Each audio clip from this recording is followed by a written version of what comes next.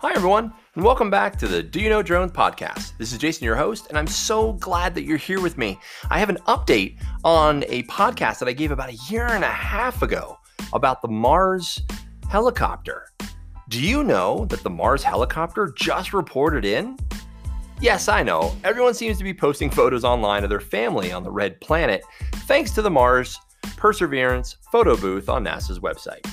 I'm super excited about the 4-pound helicopter named Ingenuity stowed in the belly of the Mars rover that just touched down at the Jezero crater last week.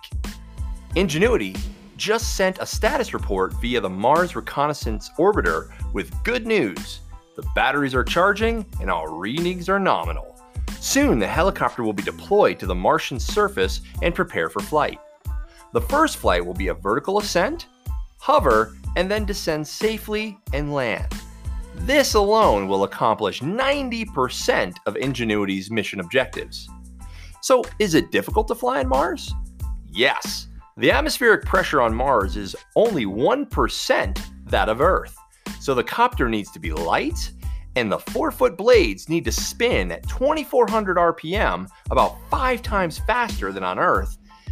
At least Mars has one thing going for it. It has about a third of the surface gravity of Earth, but it will still be a historic milestone when it takes flight. The coming weeks will be one of the most exciting periods for fans of space exploration, drones, aviation, engineering, and of course, NASA. So stay tuned.